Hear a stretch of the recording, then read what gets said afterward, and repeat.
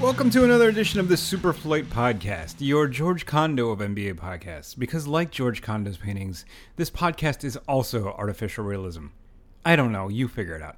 What's up, everybody? It's your host, Joe Borelli, coming at you from my studio in Brooklyn, New York. It is Thursday, July 26th, 2018, and it is a wonderful evening.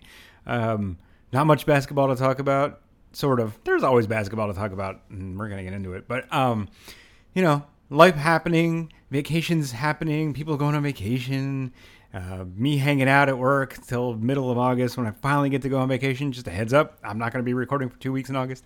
You know, all that stuff. But ways to get in touch with the show, you can tweet at me at Joe Borelli. You can tweet at the SuperFlight podcast at SuperFlight Pod on Twitter. You can email the show at the superflightpodcast@gmail.com. That is the superflightpodcast@gmail.com. You can go to Facebook. You can go to SoundCloud, Stitcher, iTunes, Google Play, Podcast Addict. iHeartRadio, all kinds of stuff. Everything. Almighty Baller Network, where this show and a bunch of other great ones are located. And I think that's it, but there's just so many ways to listen to podcasts now. There's so many podcasts. There's just like everything. Like you guys say, hey, Alexa, I'm going to say that, and she's going to turn on, and you're going to hear Alexa in the background. Play a podcast, and it'll pull it up from anywhere on the internet. So wherever you find your podcast. Also, if you're going to listen to the podcast on iTunes, please rate and review. Leave me some funny or mean or insightful comments, and give me 5 stars. Always the 5 stars. And I appreciate it. Maybe I'll read them on the show. If you care. If you don't, then don't. What else? I feel like, I'm always giving you guys stories, and I feel like I keep meaning to write things down that I see or things that happen, but I'm very forgetful. I forget everything. Which means I also forget to make notes about what's happening around me. There was this one thing that happened that just struck me while I get on the plane. Actually, I didn't even get on the plane. So, where was I at this point? I was about to go to Vegas. So, getting ready. This was over, 4th of July weekend. It was like the 6th. I went to Vegas Summer League. Had a great time. But on the trip out there, I take the train from my house and I get out to JFK, and I'm sitting there and I'm waiting for the plane to board, and I took JetBlue. I'm giving them free publicity here. I don't know why, but JetBlue was fine. It was a very nice trip. Cheap. Yeah, I recommend it. So I'm sitting there in in the waiting area, right, as you do for a plane, and I'm just sitting there with a bunch of other people. I'm just trying to mind my own business like I do because I'm very shy. I don't really like talking to people. I'm not an introvert, but I am shy. So sitting there, just minding my own business, not, doing whatever I do. Some guy, and when you're trying to just wait for something, when you're waiting in anticipation of your flight that's about to happen, you're waiting for work, or you get up in the morning, you're getting ready to go to work, or you're waiting for a doctor's appointment, or you're waiting to go see your therapist or something. You just don't want to interact with people, right? You're waiting to take your driver's license test, or you're waiting for a movie. If you're in preparation, at least I am. This is how I am. I don't want to be bothered. I have my mind set on something.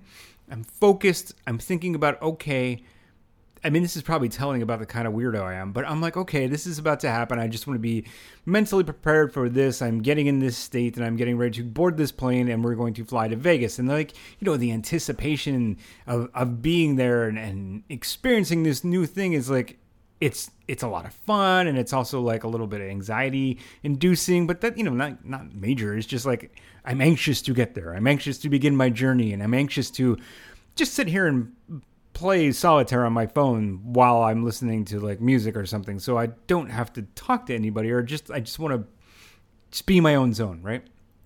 Sitting there, there's a bunch of people. Some people obviously don't feel that way. They don't mind interrupting other people. They don't mind being looked at by other people. They don't mind being noisy or just not outspoken, but they're sort of oblivious to the attention that's, being directed directly at them by whatever they're doing. And one of these people was sitting not very far from me, hanging out and trying to talk to somebody on his cell phone. He's having a Skype or FaceTime conversation on his cell phone, which is all right, fine, do what you got to do. But do you have to do it so loud? He had his turn. Here's the thing, I wouldn't even have cared. It's fine. It's whatever. Do what you got to do. It wasn't really upsetting. The thing that struck me about it was he was on the phone and the phone was turned up so freaking loud, A, or B, he had such a poor connection that it literally sounded like he was talking to a robot on the other end.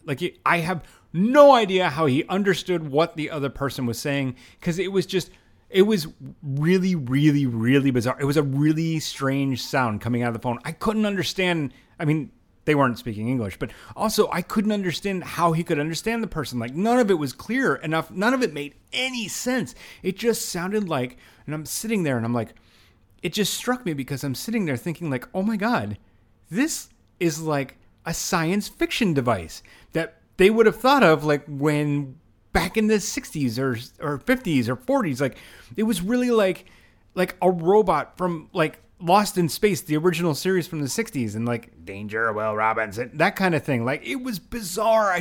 For a moment, because I was so in this space, in this zone, hearing this guy talk on this phone like this just put me in this really weird dreamlike state where I for a second I was like, oh my God, am I stuck in a 1960s science fiction movie? What is going on here? It was just the most bizarre thing. It really shook me out of my haze or whatever I was, my concentration prior to getting on this plane. This is a nothing story. I'm just trying to illustrate to you guys that you can make anything, the smallest, stupidest, minute little thing, seem interesting if you really try. This is what I'm doing now. But really, the sound on this phone was it was bizarre. It was baffling. I couldn't understand how they were having a conversation. It was, and clearly, so audibly, so freaking loud that not everyone, but lots of people were just staring at the guy. He's completely oblivious to everyone looking at him. This should also tell you about me that I'm very insecure. There's no way I would ever do that in an airport, unless it was an emergency and I had to call somebody. There's no way I would want that kind of attention directed at me. I just want to fade into the background. I just want to be left alone. This guy had no problem with talking and making this ruckus in the middle of the waiting area. It was just bizarre. And in a way, I'm kind of glad he did it because of that science fiction voice that was coming out of the phone that just kind of I don't know, it was really interesting to me. There's no point to this story. It goes nowhere. I'm almost done with it. I'm wrapping up. But I'm almost kind of happy that it happened because it was just one of those things that you don't get to experience all the time. I'm sitting in an airport. There's planes flying by. We're now in a modern age where back in the 40s when, I also listen to a lot of radio programs on podcasts. I don't know if you guys ever listen to old time radio, but they have, and I've talked about this before. There's this one called The Horror, and they do all these CBS radio plays from the 40s and the 50s.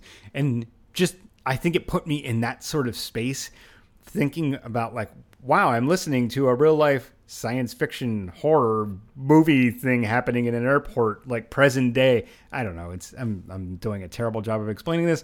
But anyway, that was my pre-flight experience to Summer League. I hope that ties into everything just fantastically. Probably doesn't, and it's a horrible story. But that's all I got for you guys this week because, well, I just couldn't think of anything else. Anyway, coming up shortly, I have got the one and only Ben Golliver from Sports Illustrated and Open Floor Podcast, who is going to talk to me about all the crazy trades that have, not even crazy, just the trades that, I guess some of them are really crazy, right?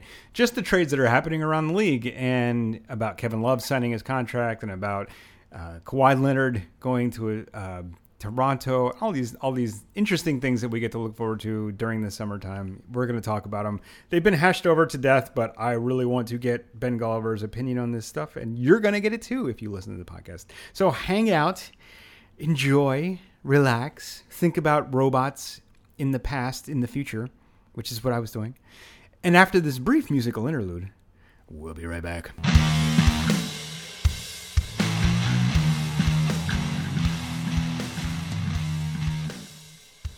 Ben Golliver, welcome to the SuperFlight podcast. Thank you very much for having me. How's it going? Oh, it's good. It's good. Now that I have you on the podcast, it's way better. I hope I can live up to that. Are we going to be in an argumentative mood today, or are we going to be agreeable, or how is this going to go down?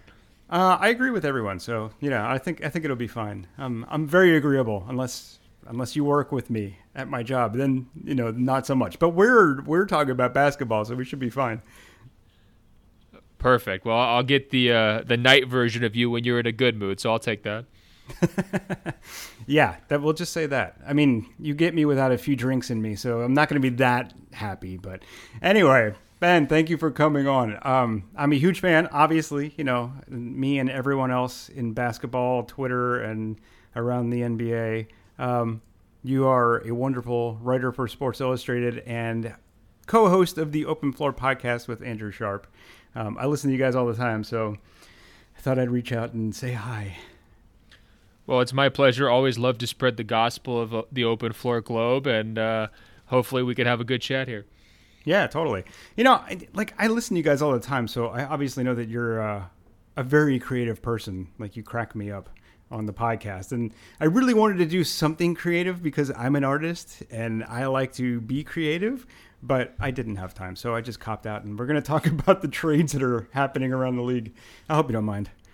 Oh, no, it's that time of year. And, frankly, I'm stepping out just like an hour or two ago from the, USA basketball minicamp here in Las Vegas. And, like the ripple effects of a lot of the trades and the signings were like in every direction. Like, there's Kyrie Irving sitting on one bench, and of course his decision last summer is motivated because maybe he thinks LeBron's going to leave Cleveland, and there's Kevin Love, who just gets the new big time contract from the Cavaliers after LeBron leaves, and there's Paul George, who kind of left the Lakers and LeBron hanging, and he looks pretty happy and buddy with Russell Westbrook, and there's Kevin Durant, who everybody's kind of hoping will maybe leave the Warriors and maybe even go to like the New York Knicks, and he's over there fending off criticism about his little beef with CJ McCollum. So the storylines, especially the off-season storylines and sort of like all the rotisserie stuff that people love to talk about, were in full force.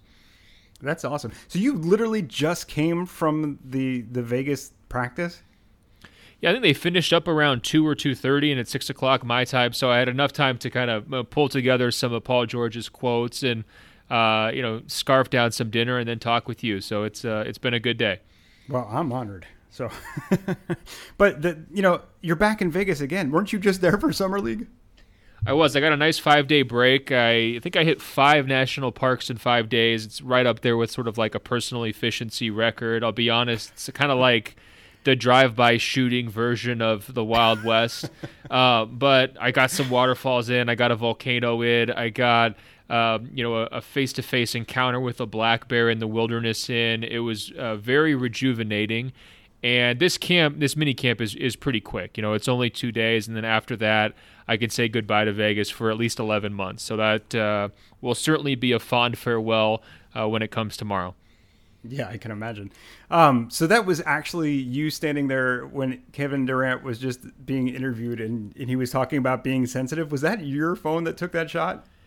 Yeah, I think there was, a few different cameras in there. I was, not far away when he was sort of being grilled about the whole CJ McCollum thing. It was really kind of an eerie situation because CJ McCollum, for some reason, had me on his podcast the episode prior to Kevin Durant going on his podcast. So you've talked about a steep upgrade going from me to KD.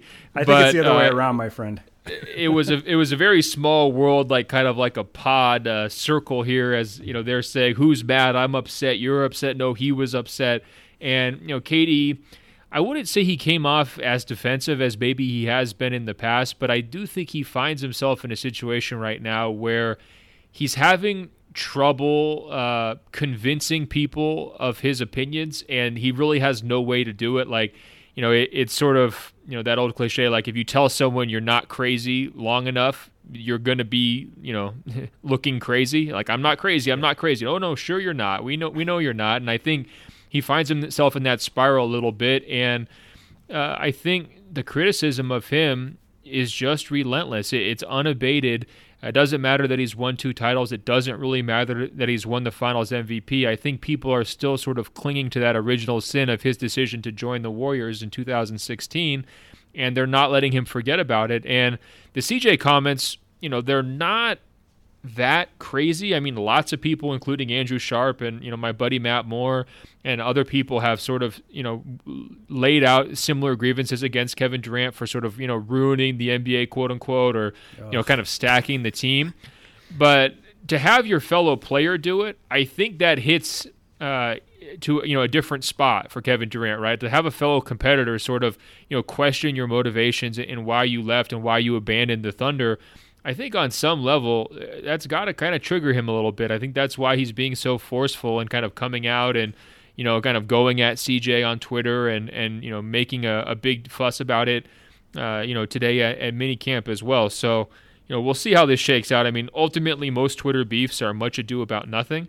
But I do think that the persistence with which, Kevin Durant has just lost a large segment of the basketball viewing public is going to hang over his future contract decisions. And let's remember, he's going to be a free agent again next summer, possibly again the summer after that. I mean, he's sort of on this year-by-year plan in Golden State, and I think at some point, if the story never changes, if he continues to be the bad guy, I can see him, kind of deciding, look, I need to, flip this script. I need to change this story a little bit. I need to go somewhere else.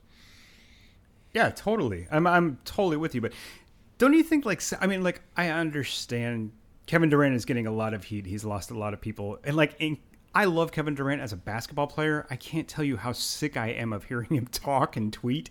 And I think, a lot of it is obviously inflicted. It's self-inflicted wounds all over the place. I get exactly what you're saying about how if you keep telling people you're not crazy, they're going to think you're crazy. I do it every day. It happens to me all the time.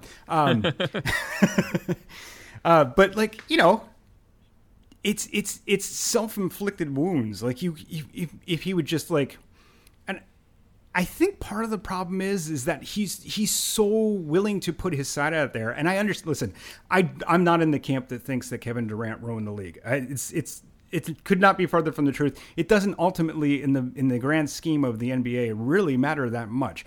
Great teams will arise. This may be the best collection of talent we've ever seen, but isn't that in itself kind of amazing that we get to see this?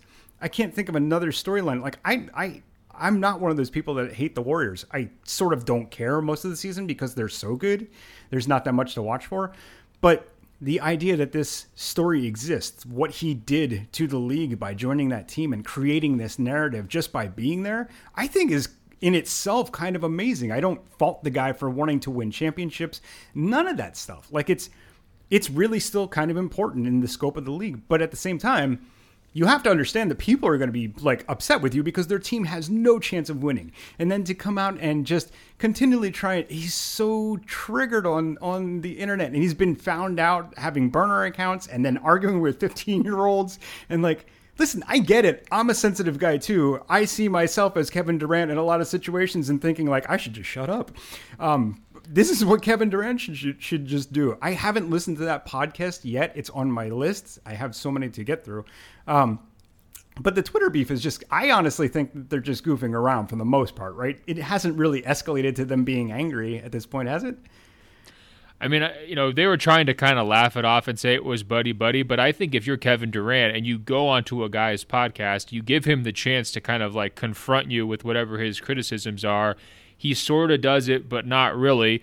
And then a few days later, he's on Twitter. Basically, people are asking you, do you think he's the B word? And he's like, well, no, I wouldn't say that, but his decision was soft. I mean, you're going to take that personally, and you're going to feel like KD called CJ a snake for that.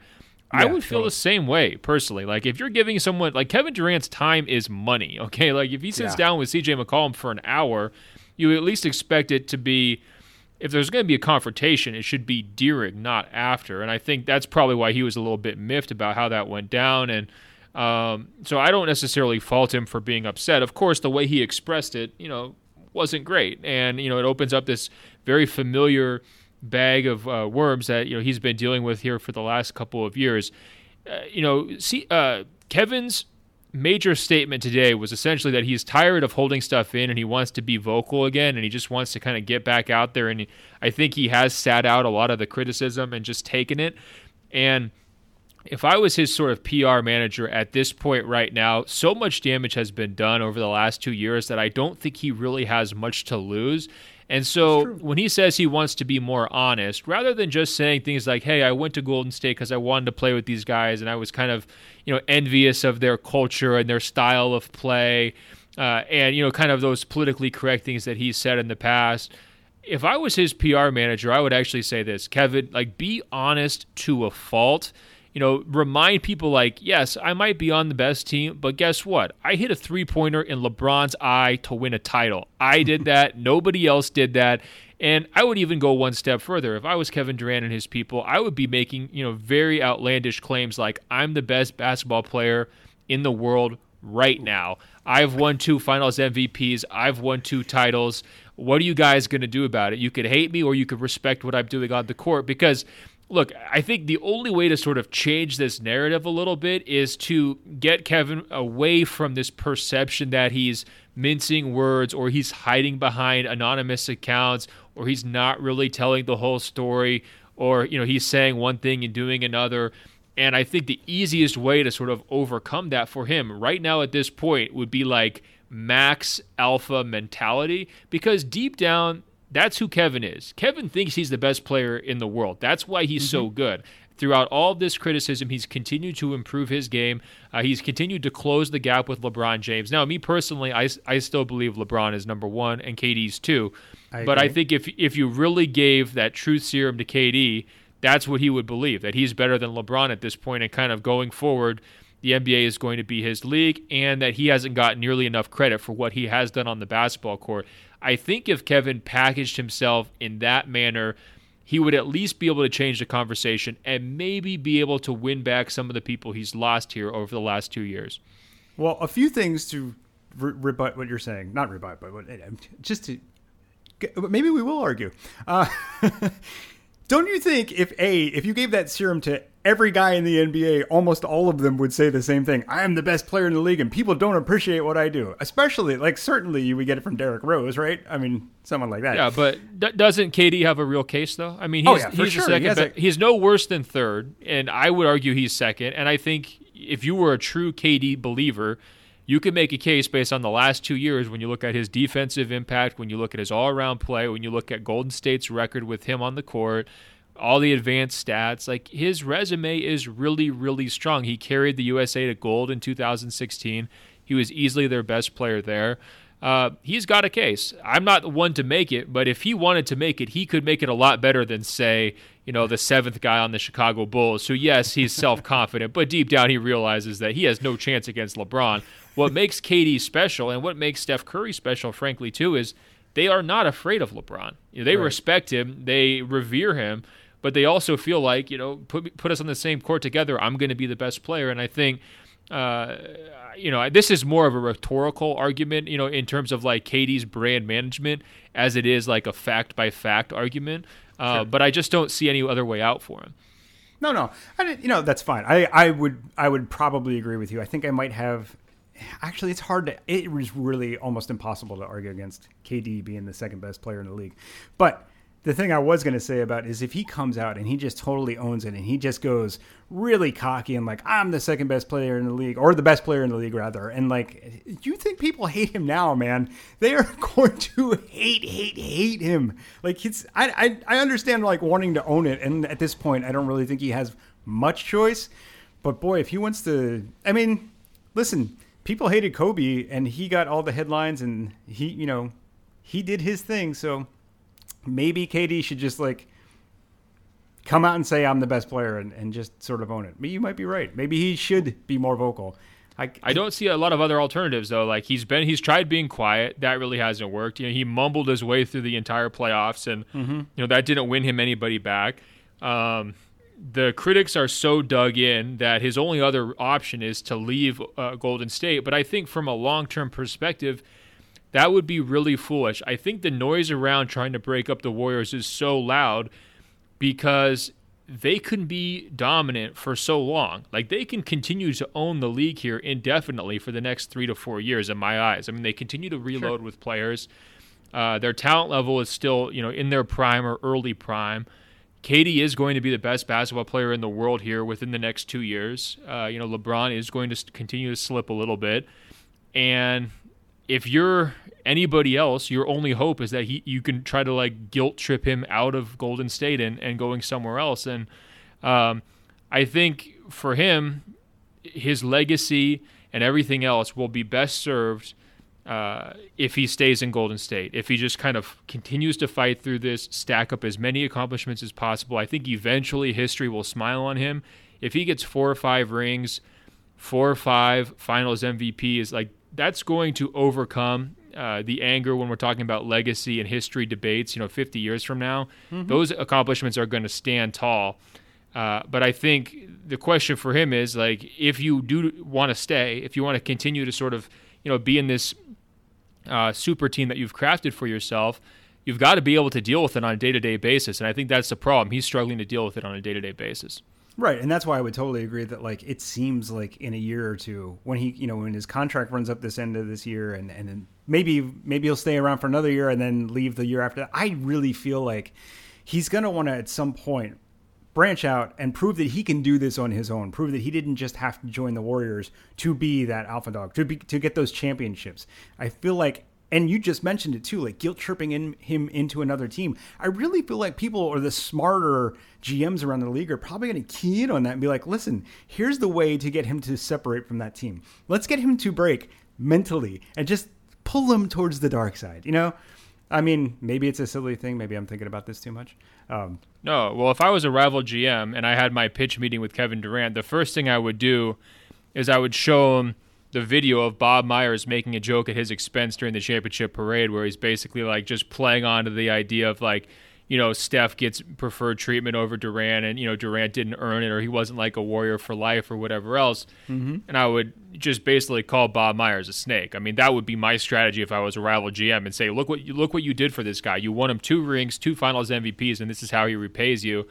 That's how I would try to like drive the wedge. And who knows if that would work, but certainly I thought that was a strange moment, especially given how fierce the noise has been around Durant. For Golden State's front office to kind of play into that publicly, I thought was, a really, really big blunder that probably didn't get enough talk. I think, honestly, that was sort of the biggest mistake the franchise has made since Joe Lacob did that interview with the New York Times Magazine where he said they were light years better than everyone else, and they were sort of bragging about how amazing their entire organization was, and they promptly lose the finals to Cleveland in 2016. I mean, those are pretty much the only 2 mistakes Golden State has made since hiring Steve Kerr, and that says, frankly, that's why they're so good, because they nail the big stuff and they nail the little stuff. Yeah. But I think if there is a weakness to their organization, it is their hubris. It's like they get ahead of themselves, their arrogance, and I think ultimately that could be their downfall here. But I'm not predicting it happening in the short term. I think they've got a ways to go. Yeah, I mean, listen, we were going to talk about trades. This is so interesting and compelling. It's nobody else is going to have this conversation, right? No, I think you're absolutely right. But isn't that really what ultimately undoes a lot of great people? I would love to give you some names, but I can't think that quickly on my feet. Hubris is what brings a lot of people down. And you might be right. I think that would definitely be a good way to attack that organization, that relationship, and get Kevin Durant out of there. Anyway, Ben, I'm wasting your time. Do you want to talk about the Kevin Love trade? Or sorry, signing. Yeah, let's do it. Okay. So he just signed a 4-year, I mean, I'm just telling you what everyone knows. He just signed a 4-year, $120 million deal. I didn't honestly see this coming, but did you see this coming? Was it a surprise to you at all? Well, I guess a little bit. I mean, I think my move, if I were them, would have been to just trade Kevin Love, if possible, this summer and just race for the bottom, because I think that their roster at this point, aside from Kevin Love, is just so weak and so unproven. And the players who are potentially good, like Colin Sexton, are totally unproven. And the players who are veterans are proven to not be that good. So I would have just raced for the bottom and kind of done a very traditional, like, blow it up rebuild. But their ownership group is very proud. I think they're very stubborn in that they want to be seen for their team success rather than just being sort of like the doc for LeBron James to go about his business, right? They don't want to just be viewed as the LeBron show. They want to be seen as a true organization. And unfortunately for them, they're basically the LeBron show. I mean, throughout the last, decade plus, they've only been good when they've had LeBron. They were terrible when they didn't have LeBron, and they made some, pretty big blunders in terms of draft picks and signings, along the way. So I think this signing scares me in terms of the number. I do worry it could be a little bit like the Melo deal where, when you sign it, you have the best of intentions. You're hoping to win, but there's not enough talent around your main guy, so he winds up getting frustrated, and then you try to trade him, but he's a little bit too old to have much of a market, and he's probably not good enough to be the a top 3 guy on a contender. So teams aren't quite beating down your door with big offers. I kind of worry that that's how it's going to play out for them, and then you're just sort of stuck in this purgatory for a few years where you try to figure out what you're doing. I think in the meantime, it's a huge win for Kevin Love. He's had so many injury issues that to get this kind of a contract is massive for him. I mean, it's the payday of his career, and then he can still be try to be a trade chip or be opportunistic in trying to find his next spot here over the next couple of years, and maybe something does come together. So I guess I like it more from Love's side than Cleveland's side. I understand their thought process in terms of like trying to retain an asset so that you don't wind up just being absolutely atrocious. I just think Cleveland's going to be worse next year than they think they will be, and I think that's going to be kind of a rude awakening. Oh, I totally agree with you. I don't think they're going to be sniffing the playoffs. I mean, listen, like you, I think this is a great move for Kevin Love. Why would you not take this, right?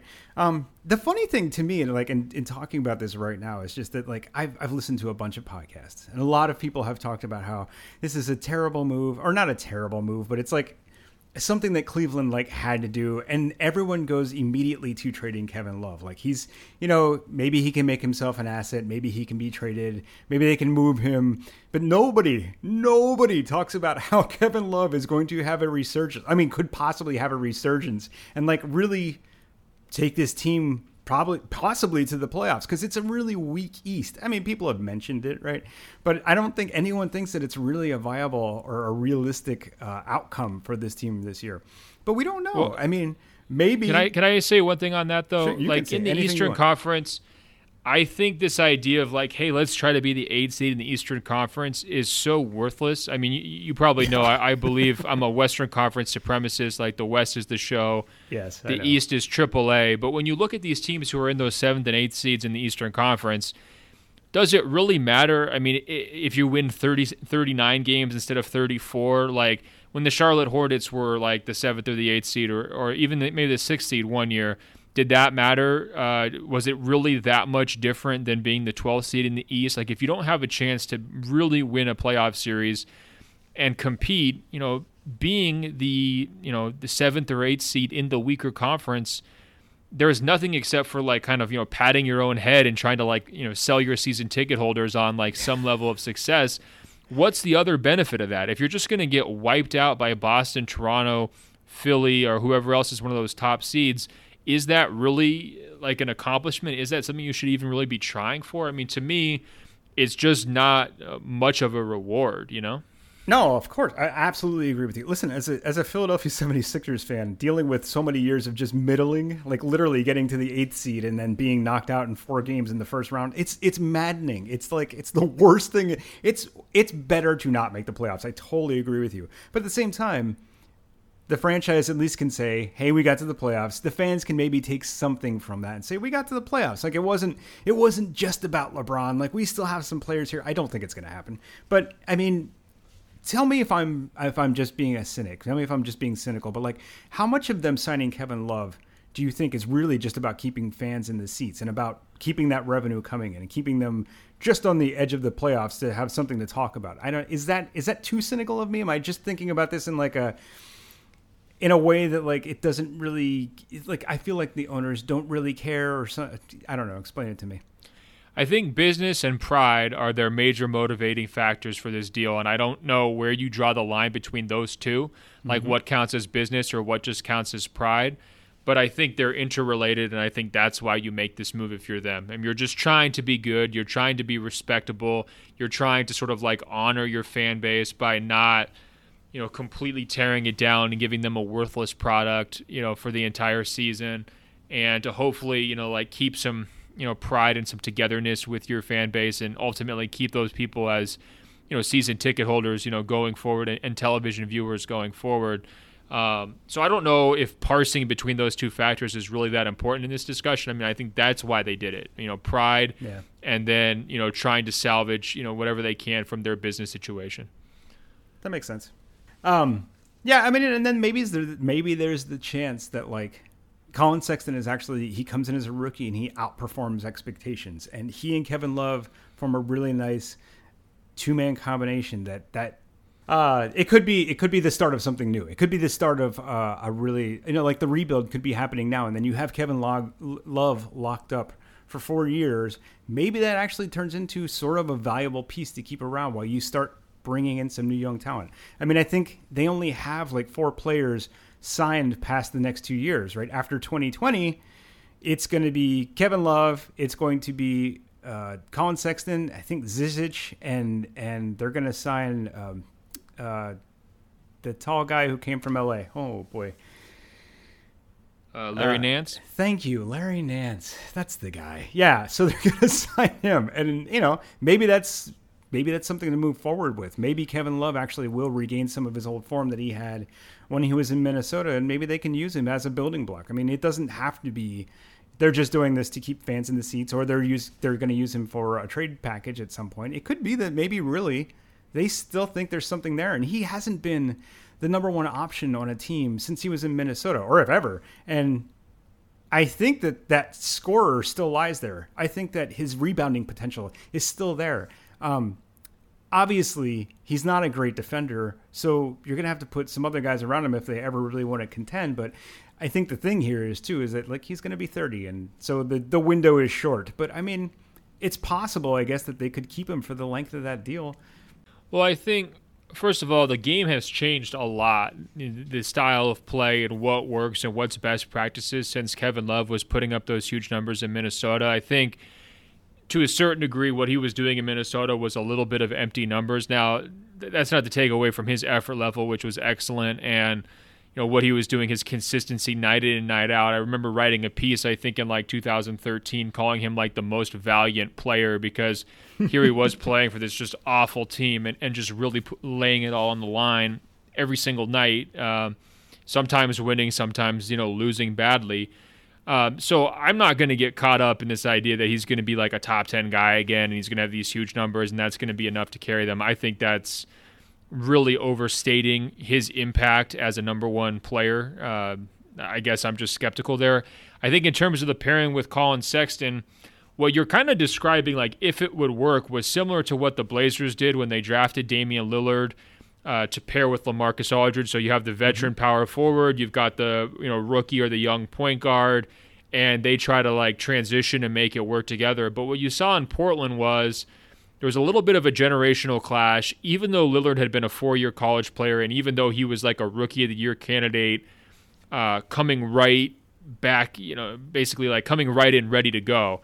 And that's not Colin Sexton. I mean, to me, he's a couple years away from really being like an impact type player as a point guard. So at that point, is Love's window as a number one option already closed? I just think that there's too wide of a gap between their ages to really kind of, pitch these guys as a true kind of like a foundational building block. And that's why I think it's more likely that Love winds up getting traded to somebody, at some point during this contract. I mean, you're going to try it. You hope that Sexton can come along faster than most people expect, but you do need to be realistic. I mean, it's so rare that rookie point guards, especially young ones, come in and have a big impact. Look at Lonzo last year, all the hype, and, he really just wasn't able to deliver. Simmons is the exception, but of course he took a redshirt year. It's just really, really tough at that spot. Donovan Mitchell might be, the best recent example of a lead guard having a big impact as a rookie. But again, he's a couple years older as well because of what he did in college. So to me, I'm selling Cavaliers stock on the court, basically all of it, and I'm ready for a Kevin Love trade, even if it takes a while to play out. Fair. Okay. You summed it up greatly. Great. You summed it up great. Anyway, let's listen. That's enough of Kevin Love. I wish him all the best. Let's talk about Carmelo Anthony just a little bit. So he got traded from OKC to Atlanta. They got Dennis Schroeder back, and I think they sent out a pick that's top 20 or top 14 protected, if I'm not mistaken. So this was obviously a salary dump for OKC. They were trying to get rid of him anyways. They were lucky to find, I think, another team who was willing to take that salary on. It doesn't seem at first like Atlanta was really getting anything out of this because they're just cutting him, right? But what they are doing is getting off of Dennis Schroeder's contract, which I guess it was 4 years for another 3 years for maybe $60 million or something of this sort. What are your thoughts about this trade? How do you feel about let's talk about OKC first. Let's talk about how do you feel about OKC getting Dennis Schroeder? Do you think that pairing with Russell Westbrook and Dennis Schroeder can actually work? Do you think they can coexist? Because I'm of the mind that if there's any guy in the NBA that might be able to succeed in the backcourt with Russell Westbrook, it might be Dennis Schroeder. I think you have to have like some sort of, and listen, I don't know the guy personally. I've never met him, never talked to him. I hear he's got a wonderful accent and lovely hair. But I think you have to have some sort of like a little bit of like just arrogance in order to survive next to Russell Westbrook, right? Do you think that this could possibly work? Well, I think Atlanta actually accomplished two things. So one, they get rid of his future money, like you mentioned. But I think, two, they also prevent the possibility of a fist fight during practice between Schroeder and Trae Young. And I think we should not like understate that. I mean, you're clearing the decks here. Hold on. You think that Trae Young would actually throw hands? No, but Trae Young is going to pull up from 30 feet, and guys like Schroeder who want to have the ball and want to be the number one guy are not going to be cool with that. And so, I'm using a little bit of hyperbole here, but I think the main benefit of the Hawks side here is to just clear the decks completely for Trae Young and say, hey, look, man, it's your team. You can take whatever shots you want. We're going to try to put you in a position to succeed. Don't worry about, fighting for the, control of the offense or touches or being the man or anything else with a guy like Schroeder, who's a really stubborn competitor, who's very chippy and likes to get into it with people. Mm-hmm. It's just your show. So I think that's why you do it if you're Atlanta. In terms of the fit with Westbrook, I think I'm not as interested in how he plays with Westbrook as his impact in the minutes when Westbrook is off the court, because Oklahoma City has just been basically atrocious for the last 2 years since Durant left when Westbrook is out of the game. And so that winds up putting Coach Billy Donovan in a position where he has to take a choice. Do I run Westbrook into the ground, turn everything over to him, let him play 40-plus minutes, let him take 35 shots sometimes in playoff games, and just basically turn our entire team into a gimmick and just be at Westbrook's whim? Or do I take him out and then close my eyes and pray that we don't blow a 10-point lead in 90 seconds and I have to take a timeout, right? I mean, that's sort of been the story for the Thunder here the last 2 years. Schroeder will be overqualified as a backup. I don't love him as a starting point guard, but if you play him in that backup role, he will be overqualified. He will be able to really, bring a lot to the table, and that should allow Westbrook to play slightly fewer minutes. It should also give him more confidence in the second unit. Hopefully he'll be able to kind of get some stuff offensively out of a guy like Nerlens Noel. Yeah. And so I think there's some real possibilities there. So I loved it from Oklahoma City's perspective. Look, getting rid of Carmelo is addition by subtraction. He was horrible for them last year, and no matter what he says about how he's not ready to be a bench guy or whatever else, he was their worst player on their team during the playoffs. I mean, they were just disastrous when he was on the court, and they were much better when he was off the court. And so from that standpoint, looking ahead, I think Oklahoma City has vaulted themselves up here, based on this summer. I think they're going to have a much clearer role definition for a guy like Paul George, especially offensively. He's going to get more touches and shots. Everybody's going to be more comfortable. Melo's ego will be out of the way. And this should be a team that can, try to aspire to being in the Western Conference Finals. Now, will that happen? I'm not sure. I still like Golden State and Houston an awful lot. But I think Oklahoma City is positioned much better next season than they were last season. I totally agree with everything you said. I'm actually like, I think at this point, because I'm so positive about what Oklahoma City did this offseason, which is really, it's a credit to the GM. And I think they made some really excellent moves by adding Nerlens Noel, who I'm a huge fan of, and it shouldn't surprise you because I'm a Sixers guy. And by getting Dennis Schroeder, I think getting oh my God, what's his name, back that was injured. Robertson. Thank you, Robertson. I'm the worst at names. I'm sorry. I should have warned you about this before you came on the podcast. I can't remember anybody's name. I'm surprised I remembered yours. But anyway, by getting those guys, like, it's going to be a really strong defensive team, and you're going to be able to like stop the other guy. You're going to be able to stop your opponent on most nights from scoring, unless it's the Warriors, right? And just, I think, and you're absolutely right with having Schroeder as a secondary ball handler coming off the bench. I mean, I think him being on the court with Westbrook at times will allow Westbrook to operate a little bit off the ball. And I know that they want to move quicker on offense, and they want to be up and down the court. They want to have a lot of motion and a lot of like just running at the rim. And I think that's having those two guys. Schroeder's really athletic. I mean, he can drive to the rim. I think it's a good combination. I'm really high on what they've done. And I honestly think that, like, you touched on Carmelo Anthony as addition by subtraction, which is absolutely correct.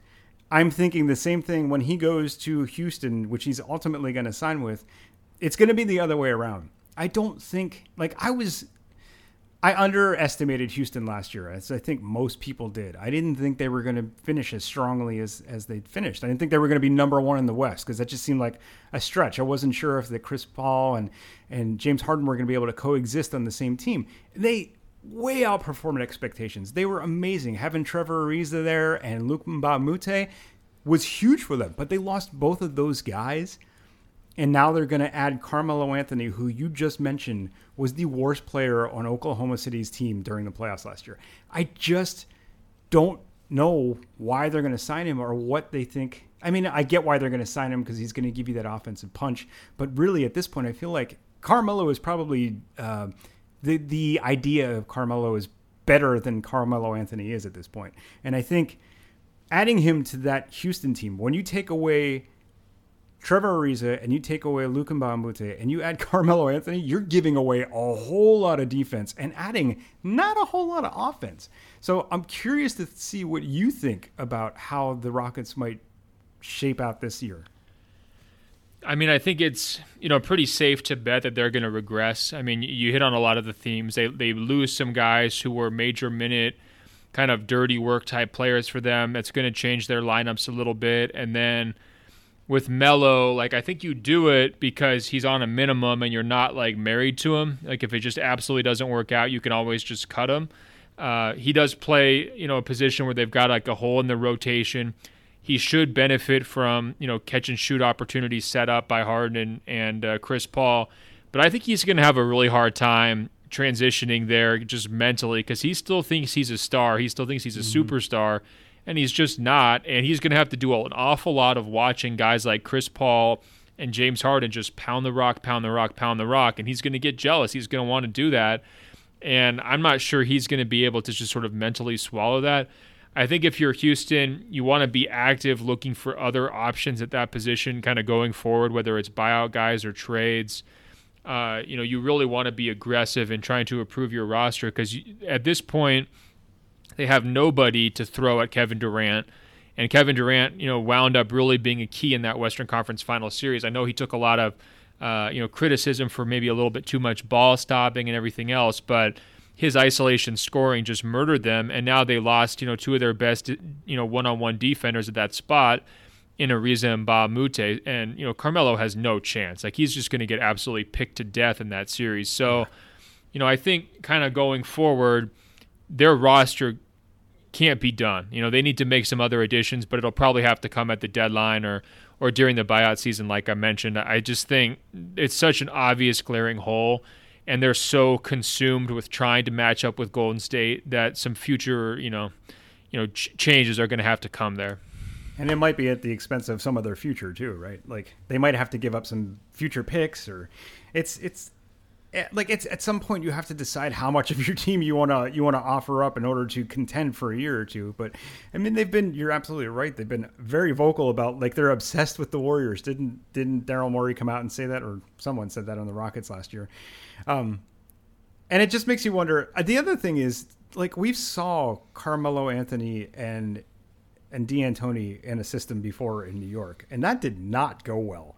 Like, so I see all these red flags for adding Carmelo. I just don't get why they're going to do it. We know they're going to do it. It seems a little counterintuitive to me, especially from Daryl Morey, a guy who's like analytics based and a guy who's like, he knows the ins and outs of everything in the league. You got to know, like, you got to think that he knows you're losing a lot by adding Carmelo. Can you think of any positives that they're gaining by getting him? No, I mean, like I said, he can be a floor spacing shooter. He can be a guy who maybe does a little bit more offensively, whenever Harden's off the court. He's got the relationship with, Chris Paul. But no, I mean, he's a minus player at this point. He's not going to be able to defend, multiple positions like they need. Personally, I would not do it, but I could see why they're going to try to talk themselves into it. Mm-hmm. But like I said, I don't view this as a long-term solution. I think looking ahead, they're going to have to make another move. Okay, fair enough. You want to talk about Kawhi real quick? I know you're a big Kawhi fan, or at least I suspect you're a big Kawhi fan. Let's do it. All right. So Kawhi obviously got traded to the Raptors a couple of days, like, 2 weeks ago now? I have no idea. What time is it? Where am I? He got traded to the Raptors, and they sent DeMar DeRozan to the San Antonio Spurs. So, give me your thoughts. I've heard your podcast about it, but tell my listeners how you feel, because I don't know who actually listens to what.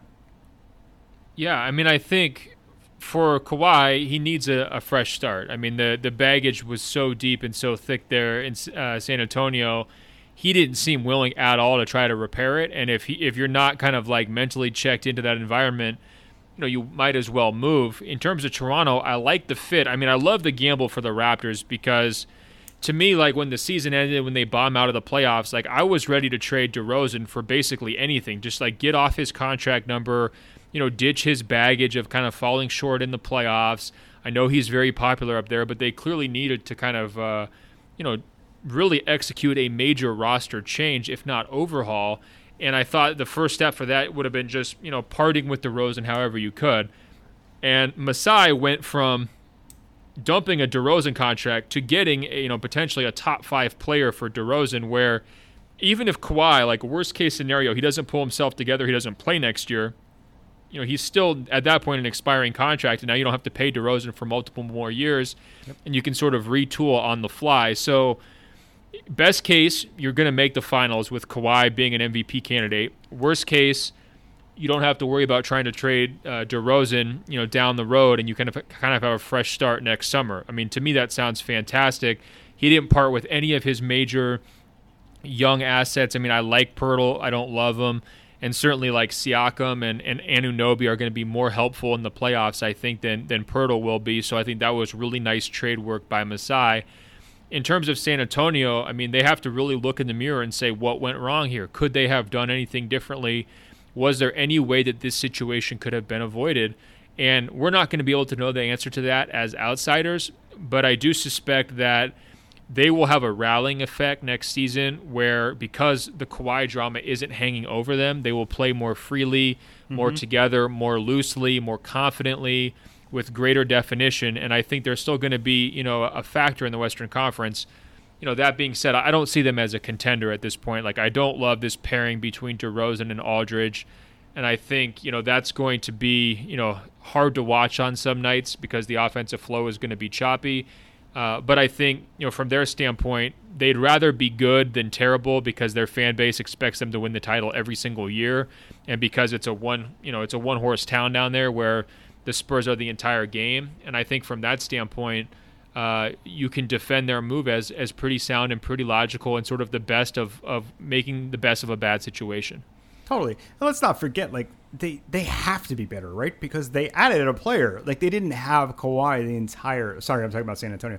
They didn't have Kawhi the entire year. He played, 9 games in total? So that's, not only are they adding a player, they're adding DeMar DeRozan, who by all accounts, is a very good basketball player. He's been an all-NBA player. He's been an all-star. And he has a very specific game, a very specific skill set, one might say, that kind of matches LaMarcus Aldridge's to a T almost, sort of, in the way they shoot. It's a game that I don't really enjoy. I don't find their skill set particularly attractive when watching basketball, but that's just me. I mean, but who knows? You don't see the fit, and maybe you're right. It could be really ugly, but I still think that, like, by adding a guy of that caliber, even though in the West he's not as good, in the East he's perennial all-star. In the West he's not as good. You're still adding a player. You're still adding a really solid player to your team. So I expected that they're going to get better. Like, I just think necessarily so they have to. The question for me is, now they have him for another 3 years, or another, how many is it? 3 more years left on his contract, or 4? I can't remember when it kicks in. Yeah, I think it's 3. Okay, so they have him for another 3 years, but, like, are they going to try and then flip that contract, or, like, what are they going to do? I don't know. Do they really see DeMar DeRozan being a foundational piece to that team moving forward? It's kind of hard to see. I know we're all focused on, like, the right here and the next season and what that's going to look like, some ugly ass basketball. But like, going forward, I wonder what they do with that contract. And I know people have talked about Greg Popovich is probably retiring in the next 4 years, right?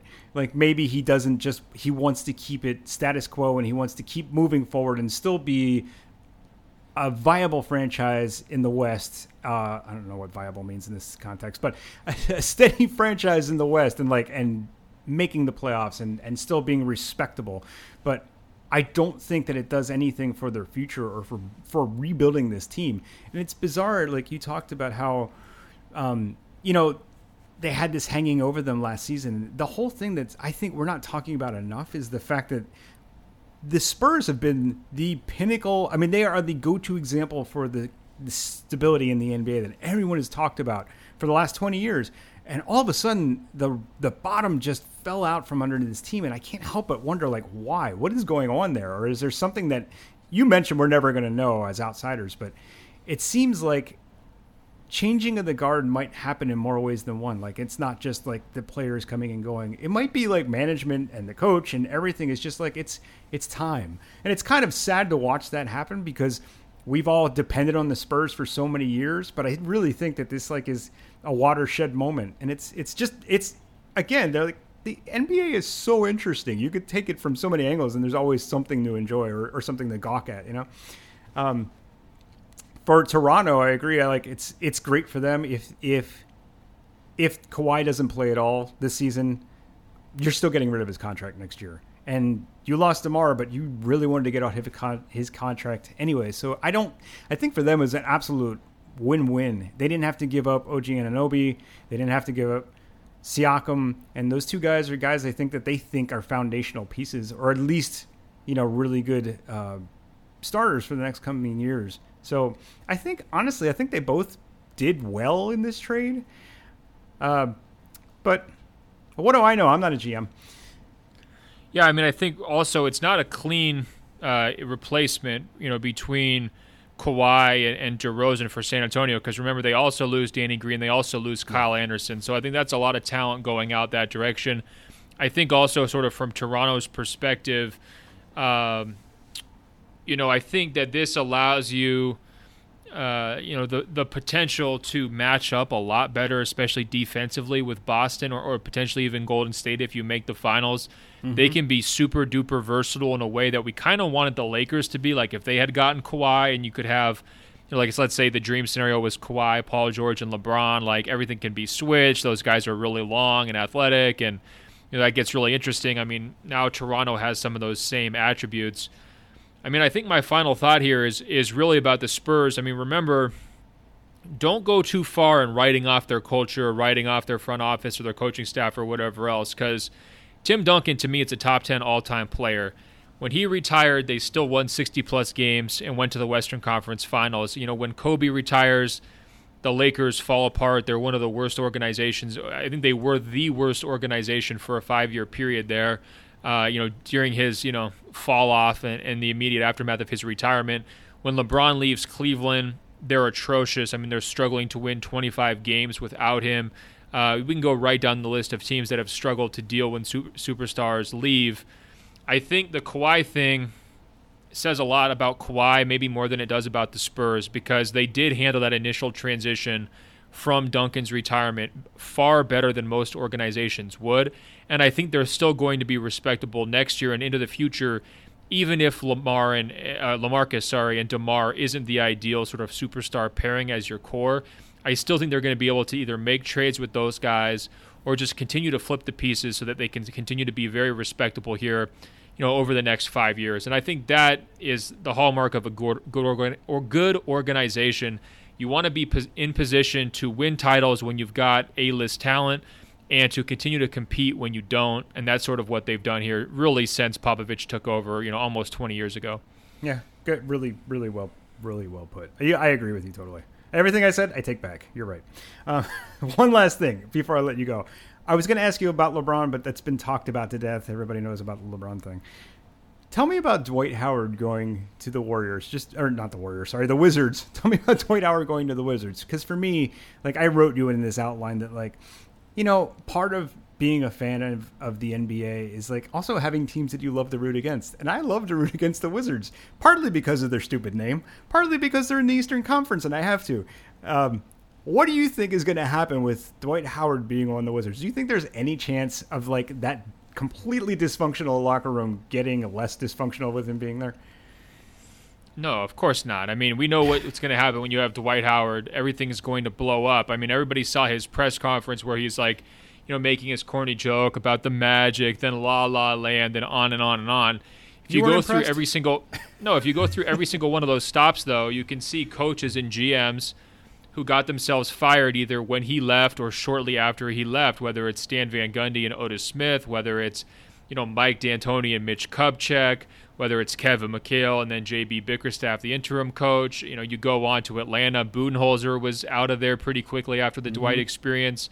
You look at Charlotte, it's, Steve Clifford and Rich Cho. I mean, the track record is clear. Dwight is the link between all those franchises. I think, history is written here. We know what's going to happen in Washington. It's going to be explosive and not in a good way. And I am here for all of it. I cannot wait. Ben Golliver, thank you so much for gracing me with your presence and enlightening me about the NBA. Please plug your stuff and tell everybody where they can find you. Yeah, check us out, si.com/NBA. I'm on Twitter at Ben Golliver, Golliver. Instagram's ben.golliver, and of course it's the Open Floor Podcast. You can find us on iTunes, Spotify, and everywhere else. Thanks so much for having me tonight. Yeah, of course. You're welcome on anytime. Talk soon. Sounds good. Talk later.